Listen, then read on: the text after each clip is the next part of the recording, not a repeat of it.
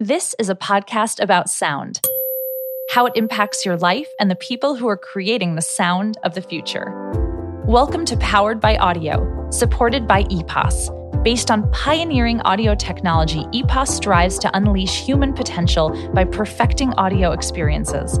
Learn more at eposaudio.com. I'm Randy Zuckerberg. In this episode, listening and learning, the sound of education. Intelligence has always set humans apart from other species, but the ways we teach each other have been changing. Even before the pandemic, research and markets reported that the remote education industry was on track to be $350 billion by 2025. Will online classes replace the classroom? What role does good audio play in education? Luckily, our first guest has served as an advisor to 5 New York City mayors and counting. Dr. Arlene Bronsaft is the chairperson of the Noise Committee of GrowNYC.org. Her groundbreaking research in the 70s about noise in the classroom has been cited by educators ever since. Arlene, it's such a pleasure to have you. Welcome to Powered by Audio. Thank you for inviting me. My pleasure. So let's start with that original landmark research that I was talking about. I'd love to hear, how did that come out? What did you find? Well, I'm a college professor, and I was teaching a class in environmental psychology at Lehman College. And of course, I was talking about noise. And at the end of the class, a student of mine came up and she said, Dr. Bronsaft, my child goes to a school next to an elevated train track in Upper Manhattan. And the children can't learn. The train is disrupting their learning, and the teachers can't teach. And we're going to sue the city of New York. I said, hold it. My husband's an attorney. You're going to have to prove that the children's learning was actually disrupted and that they weren't doing as well in class. You need the data. So she said, okay, help us. So I went to the principal of the school, asked if I could look at the reading scores of children whose classes were adjacent to the train tracks and compare them with the scores on the other side of the building. Perfect experiment for a psychologist. And when we looked at the reading scores, by the 6th grade, the children were nearly a year behind in reading. I published the paper, but the parent did not ask me to do a study and publish a paper. She asked me to help the children. So I went to the Transit Authority in New York City, learned they had a new procedure to quiet the tracks, asked if they would choose that school to test out the procedure, and went to the Board of Ed and got acoustical ceilings for the classroom. Now, you don't have to be a New Yorker to know. You don't get 2 agencies like this to say, oh, yes, Dr. Bronsaft, we're going to do exactly what you ask us. No, it's a miracle. That is a major miracle. You and I are on the same wavelength. That's what I said, miracle. Now they put in the 2 procedures. They didn't say, Dr. Bronsaft, do another study. That's happening all over. Whenever you find something, oh, do another study, more research. They acted. And then a public official said, please go back and see if the children did better. Well, I want you to guess, Randy, do you think they did better? So now it was quieter. I compared both sides again. And the children on both sides, near the tracks and on the quieter side, were both reading at the same level. These 2 studies are the landmark studies in the field. But it went beyond that. The Transit Authority said they would quiet the tracks near the 54 schools that were similarly affected. But I said people live near the tracks as well. And so they would use that procedure to quiet the tracks throughout the city of New York.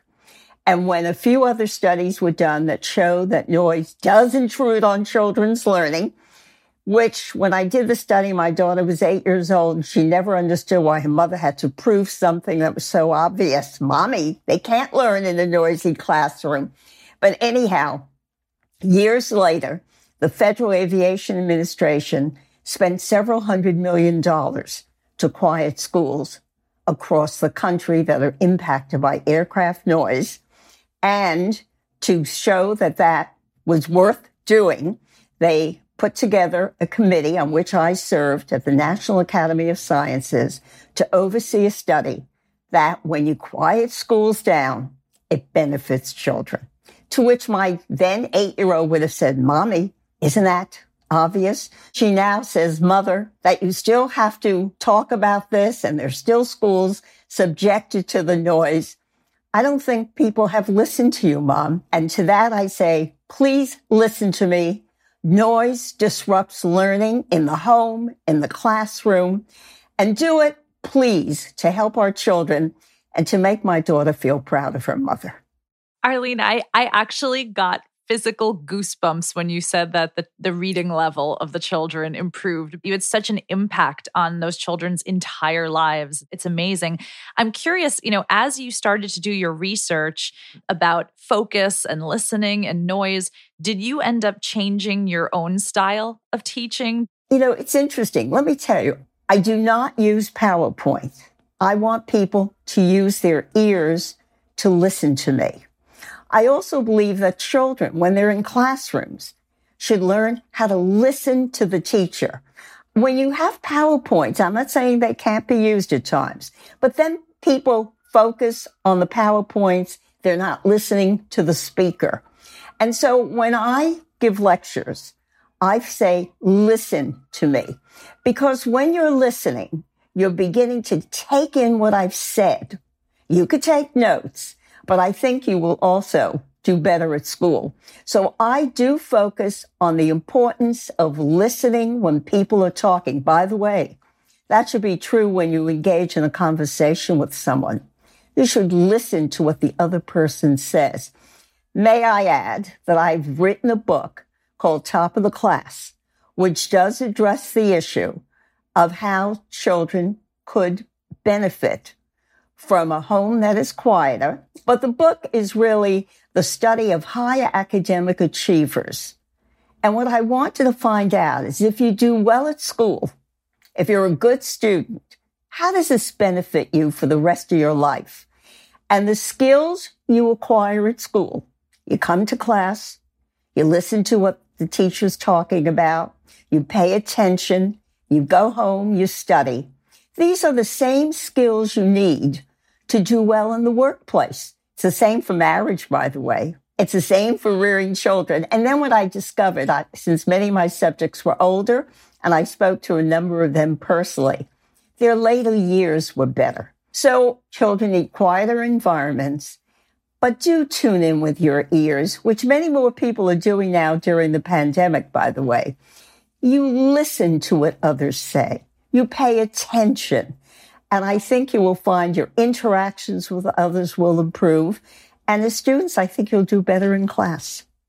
Arlene, I love what you're saying so much. And I'm having two reactions as you're saying it. The first is that's why I love being a radio and podcast host so much, is it's really the only time that I get to just indulge myself in listening to amazing people like you.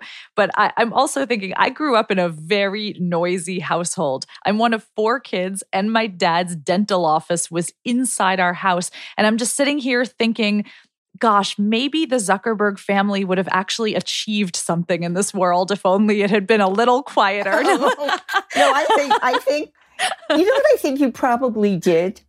You probably did find a quieter nook. Think about it. Because you're now saying your household was noisy. You were aware of it. What did you do when you had to study? I definitely was in my room, finding places away. Even as an adult, in order to focus, I need to turn on music and turn on TV and all of these things. All right, let me talk about music. You didn't realize this was going to be a personal therapy session also, Arlene. Well, you went to what school? I graduated from Harvard. All right. My daughter went to Stanford Law. So both of you have pretty good academic careers. And guess how she did her homework? She listened to music.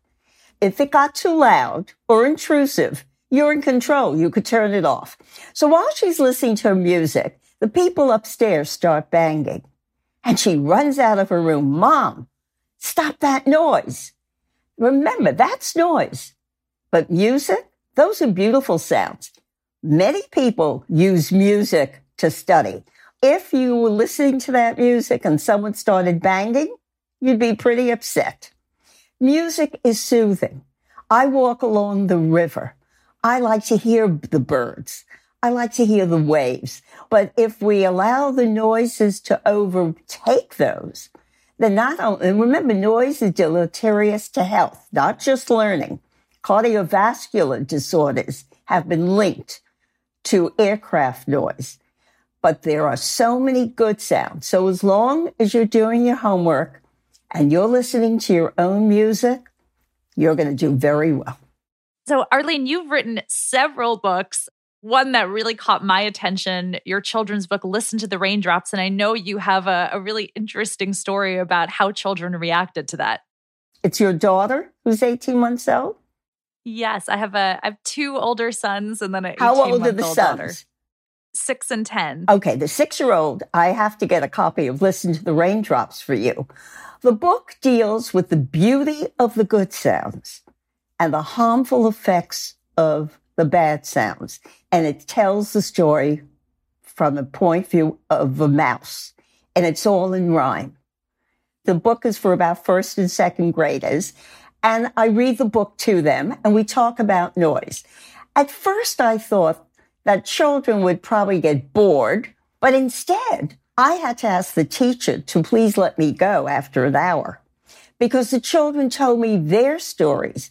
I have my sister. She plays the music so loud. I can't study. What can I do?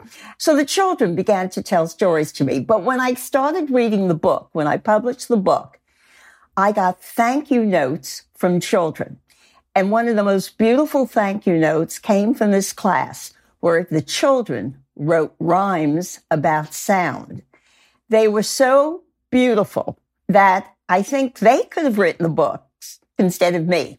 So what happened is that the children not only told me about their problems with noise, but were able, after they heard the book, to write little verses that dealt with sound, and they were all in rhyme. And this was such a joy that I had children writing rhymes about sound. Is it possible to hear any of those rhymes? I could walk into another room. Yes? Oh, sure. Okay, let me try and do it. That would be awesome. Okay, you're okay now? Are we all together? Yay. Now, remember, my book is in rhyme.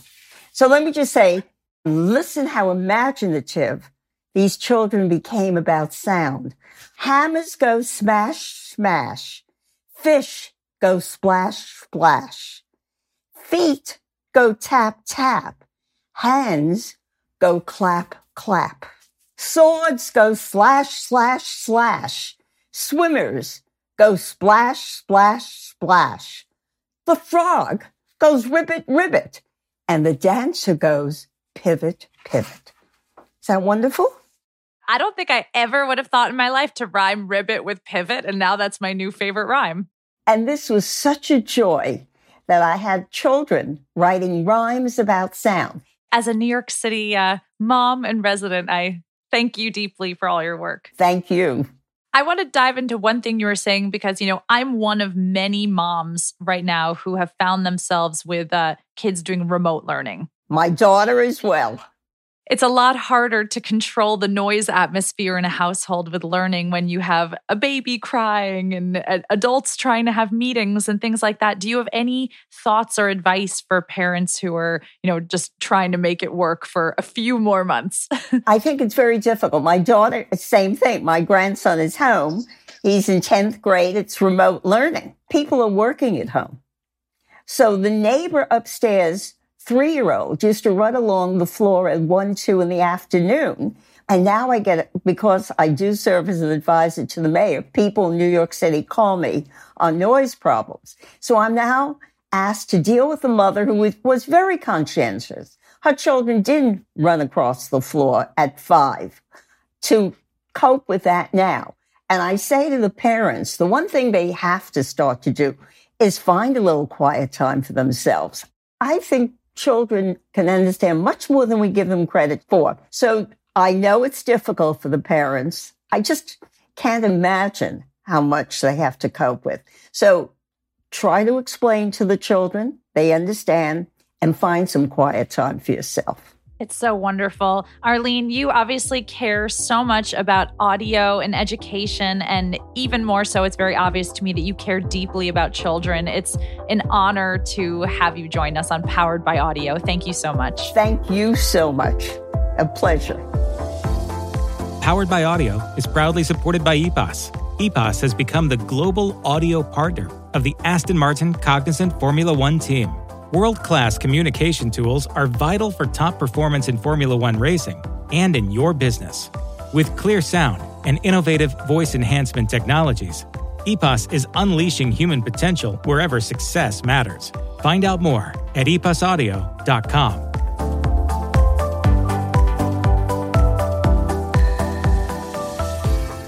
As Vice Provost for Graduate and Professional Studies at the University of Massachusetts Lowell, Dr. Stephen Tello not only teaches college students, he teaches teachers, helping them develop new ways to educate. Whether instructors and students are physically in the same room together or linked electronically, audio plays a huge role in education. Welcome, Dr. Tello. May I call you Stephen today? Absolutely. Thanks so much for joining us today. Let's start at the beginning. I'm very curious, why did you decide to get into the field of online education? Well, that's a funny story. I started at the university back in 1996. The internet was still relatively new. I was working with multimedia and technology. And initially, they hired me to do outreach for their multimedia certificate program, which was all in a classroom. I had a colleague who was just using HTML code, was putting courses online at UMass Dartmouth. And so he showed me how to do it. I was always fascinated by the use of technology to help people with disabilities. I had worked in that field for about 6 years before I came into higher ed. So I'm looking at technology and I'm seeing what we could do. And so I went in and I saw my boss, Dean Jackie Maloney. She's now chancellor of the university. And I said to her, hey, do you think we could try doing this? And she looked at me, and at the time, the university system was investing very much in two-way picture-tell compressed video, but it was very expensive. And I told her, we can do this almost at no cost back then. We take the code, we put it up there. So she said, yeah, let's try it. And we put on 6 courses, all technology, like Unix courses, so that if there were any problems, the technology geeks would not be freaked out by it. And they were a success. The students loved it. Even though the servers crashed and things went down over the weekend, they loved the access it provided. So from there, we just started to scale up. We started that in 96. By 97, we had a full certificate online. By 98, 99, we had our first associate's and then bachelor's degree. And it just kept growing. The more material we put up there, the more students embraced it. And then we brought the faculty along, and the rest is history. So exciting, like a true startup. We were just talking to an educator before you about how she creates engagement with younger students. I'm curious, using audio to engage older students, my mind immediately goes to like the teacher in Ferris Bueller or like the droning teacher in the Peanuts cartoon, especially with online. How do you use audio to really engage older students? We urge people to use audio to add personality. I mean, honestly, if you think about it, lecture notes, PowerPoint slides, all those things can be posted online and people can take them with them. But then audio helps add personality. I love this focus on personality. It's really resonating with me a lot. I'm curious what you found teaching strategies for teaching online and how is it different from teaching in a classroom? I've done both. And it's interesting because you connect with students who might not be able to get to classes, to campus. It's exciting from that perspective. But it is a bit challenging because in the classroom, you get to perform. You see, I wave my hands around. Just in our conversation, I'm very animated. It's harder to do that in an online class because often you have to prepare all the material ahead of time. You're preparing your lecture notes, you're preparing assignments. There's less room for the serendipitous comment and such. The biggest complaint I think online faculty have is when they don't have that opportunity to engage. So you really have to think about how you're going to do it. So when you're looking at that slide presentation of the set of lecture notes, you want to think, okay, maybe I can bring in some audio here and I can bring in some images here. And in some ways, you do a lot of work ahead of time. A good class really isn't a spontaneous class. A good class takes a lot of preparation. So, Stephen, what advice would you give to teachers who are kind of scrambling still to catch up with the demand in online education, or who are still back in school or have a hybrid mix of students who are in the classroom and in online learning? What are your thoughts? So there have been several articles written in national publications like the Chronicle of Higher Ed and such, that's saying what you all have just experienced is not really quality online learning, right? You all were thrown into this real quickly, and we asked you to make the best of it, and you were troopers. You did, right? You made the very best of it. And some of you really excelled in this. But as we move on, we need to be thinking about the quality of what we do, how we can sustain it. This idea that you can be in one room with 20 kids and then you've got another 20 kids on a video camera behind you and you're trying to keep them connected, we can't sustain that. Teachers in classrooms and schools can't sustain that at the K through 12 or at the higher ed level. So it really is about that structure, right? Think about that online course as you're producing a quality program, right? It's your chance to apply for the Academy Awards, and you want to bring in the elements into that program, the audio, the video, the sound, and the knowledge that you as a faculty member have and the teaching experience. It's like putting on a show. You need to rehearse a little bit. So, Stephen, I'm assuming that when you're thinking about the wide breadth of teachers out there doing online courses, that each teacher has a different setup. They have different audio equipment. They have different microphones. So what is that like for the students on the other end that need to kind of adjust or get used to different varying quality? It's something that when we're working with faculty in the development process, and if anyone who teaches in our fully online program, they have to go through training ahead of time. And so that gives us an opportunity to help them think about the equipment, the tone, the pace of their presentation, and also the personality that they bring. So if you have a heavy Boston accent, I refer to my accent as a Boston truck driver's accent. It comes across strong. It adds character, right? And it adds personality. And so we encourage people to bring that personality into those recordings. They may be annotating PowerPoint slides. They may be doing an audio lecture, but bring that in there and work with it. And then it helps the student to start to identify with you and the course. When they walk away, they'll not only remember the content, but it'll help them to remember that professor who they may never actually meet in person. Well, I love your accent, and I want to take every course that you ever teach. Thank you. It takes time to build a quality online course. Your first experience is never good. Even faculty who have gone through our training, we say to them, the first semester is the roughest. You're going to get a product up there, and then that product's going to evolve, and you're going to learn things this semester. And we want you to do that, and we want you to change it, and we want you to make it a better product. So that's my advice, is think about this as the minimal product. This is the product we had to get out the door. And now we're going to rebuild it and redesign it and add to it and refine it. It'll just get better and better. It's like a tech startup. Just get it out there and then keep iterating. MVP, minimal viable product. That's right. Yes. All right, so that's the teacher perspective. What about for students? What do you advise students to do to get the most out of an online learning experience? My MBA, I actually earned online from UMass Amherst, so I got to do it as a student as well as an instructor, which was kind of fun. So recommendations, one thing I've mentioned is this need to create time every week. So you have to be realistic about how much time it takes to do it, and you have to set aside that time. I think the other piece is making sure you have equipment that'll work, because there's nothing more frustrating than having technology, a computer that's slow or an internet connection that's too slow. The third piece is to get to know your professor and the other students in your class. I was in a class in my MBA with a submarine commander who was traveling under the Arctic Circle. It was in fact, at the end of the class, he sent me a nice picture of the submarine in a little folder and such. And he was literally on the submarine taking the class. He was. That's amazing. Yeah. And they would surface at certain times, and he would log in. And we were doing group work. The other thing you need as a student is you do need patience, right? Because in a classroom, you're used to throwing up your hand and waving it and getting the person's attention. Well, in an online course with email and systems, discussion forums, it may take a day or two. You're not going to get that immediate gratification that you get in the classroom. So it's also about setting your expectations as a student. For sure. That has now become my new life goal, is to take an online course with someone from a submarine and in some capacity. Really, it illustrates the miracle of technology. I'm curious about distractions online. Distractions are definitely a problem in the classroom, probably even more so online with all of the other things competing for people's attention. So I'm curious how you found that distractions can be minimized, and does good quality audio play any kind of a factor in that?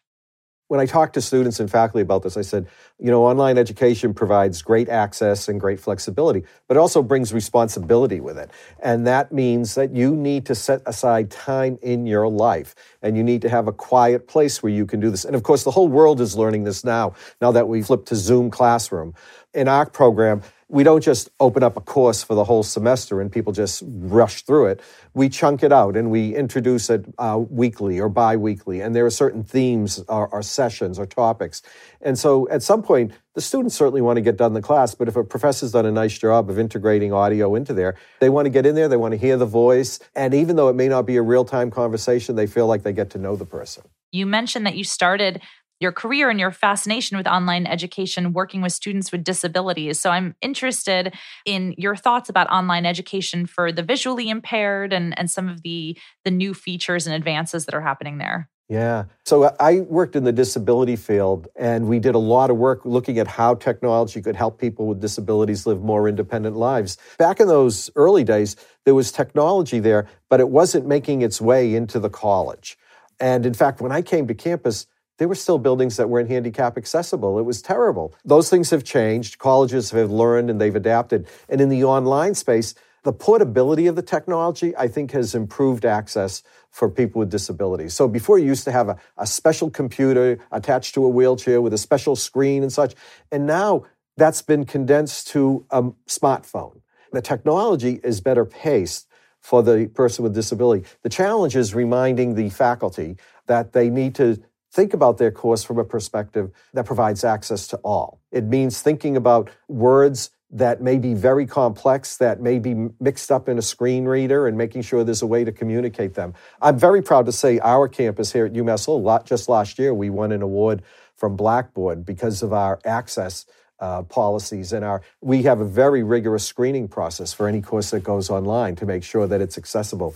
The good news is there are a lot of resources out there that can help schools think about this, and there are tools they can use that they can run their courses through that'll flag access issues to improve people's access.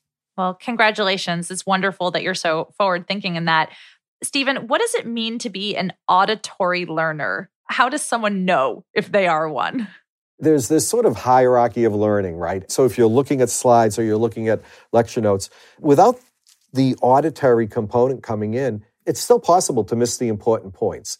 So auditory learning, it helps things to connect. So there's been studies, right? It helps things to connect in your brain.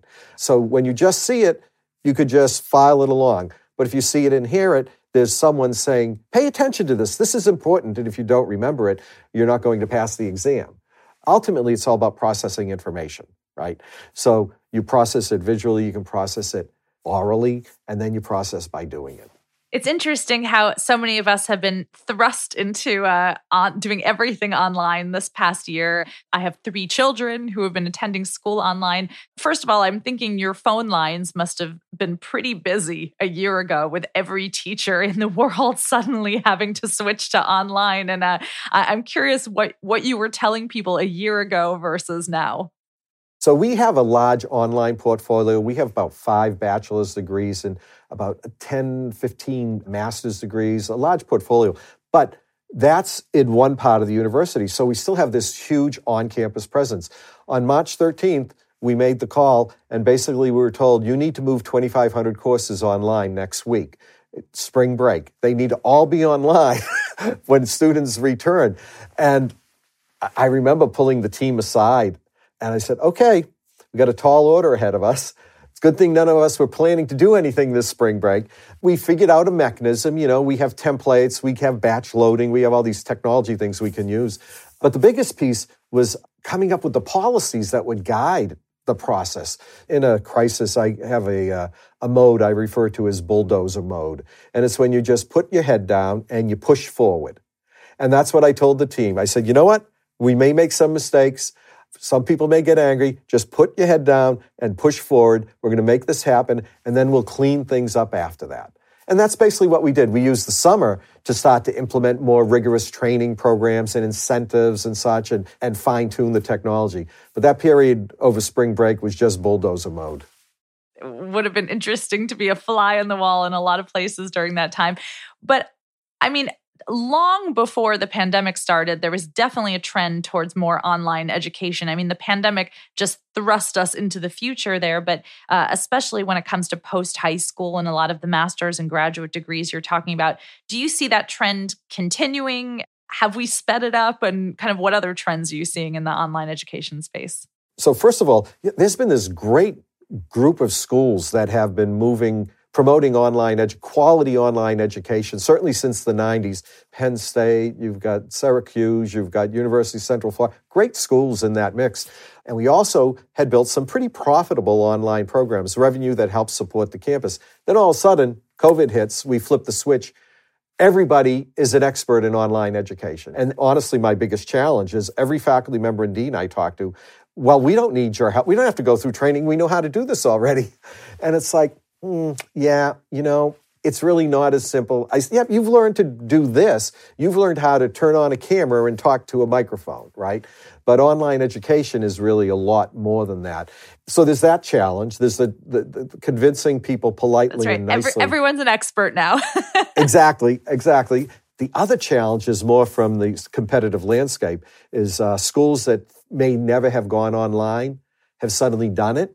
And some of them are going to keep doing it, particularly as we face this there's a demographic challenge. The number of high school students is dropping, fewer kids going into undergraduate programs, so there's a lot more competition for them. And now the online space has become more competitive because of that. In fact, I was on a phone call with the folks from MIT this morning talking to edX about how do we increase the scope of our programs. And it's going to mean reaching out to broader audiences. It's going to mean doing micro-credentials like micro-bachelors, micro-masters. It's going to mean chunking up 14-week course and breaking that down into maybe 8 weeks or maybe 4 weeks. It means being flexible. And so we are being flexible, and we're looking at new opportunities just to stay a little bit ahead of the curve. Absolutely. Well, it sounds like there's a bit of a gold rush underway in online education, especially online higher education. So to close us out, Stephen, I'm curious if you are going to create an online learning program from scratch, from the ground up right now in 2021, where would you start and what key investments would you make? I would look at that working professional market. Look at the career growth for the next 10 to 15, 20 years, right? What are the up and coming? So we're looking at life sciences, we're looking at information technology, data sciences, healthcare. There's my programs. And out of that, then I would start to look at the technology we have now and the facility with which people use technology. It's so different than it was 20 years ago. So we can bring in audio relatively easier. We can bring in data mapping and such. So I would have a nice team of instructional designers. We would come up with our menu of programs. We would find the faculty who have been innovating on their campuses, pull them together. We would build it out. And then we'd work with partners like edX, for example, to really move it out on a broad scale. Really exciting. Dr. Stephen Tello, thanks for teaching us about distance learning during this distance interview. Thanks for joining us today. My pleasure. Thank you, Randy. Great to talk with you today. What an educational episode. My thanks to Dr. Arlene Bronsaft of Grow NYC and online educator Dr. Stephen Tello. On the next Powered by Audio, there's a lot more to sound at motor races than just engine noise. IndyCar driver Marcus Ericsson explains how communications with his team keep him competitive and alive.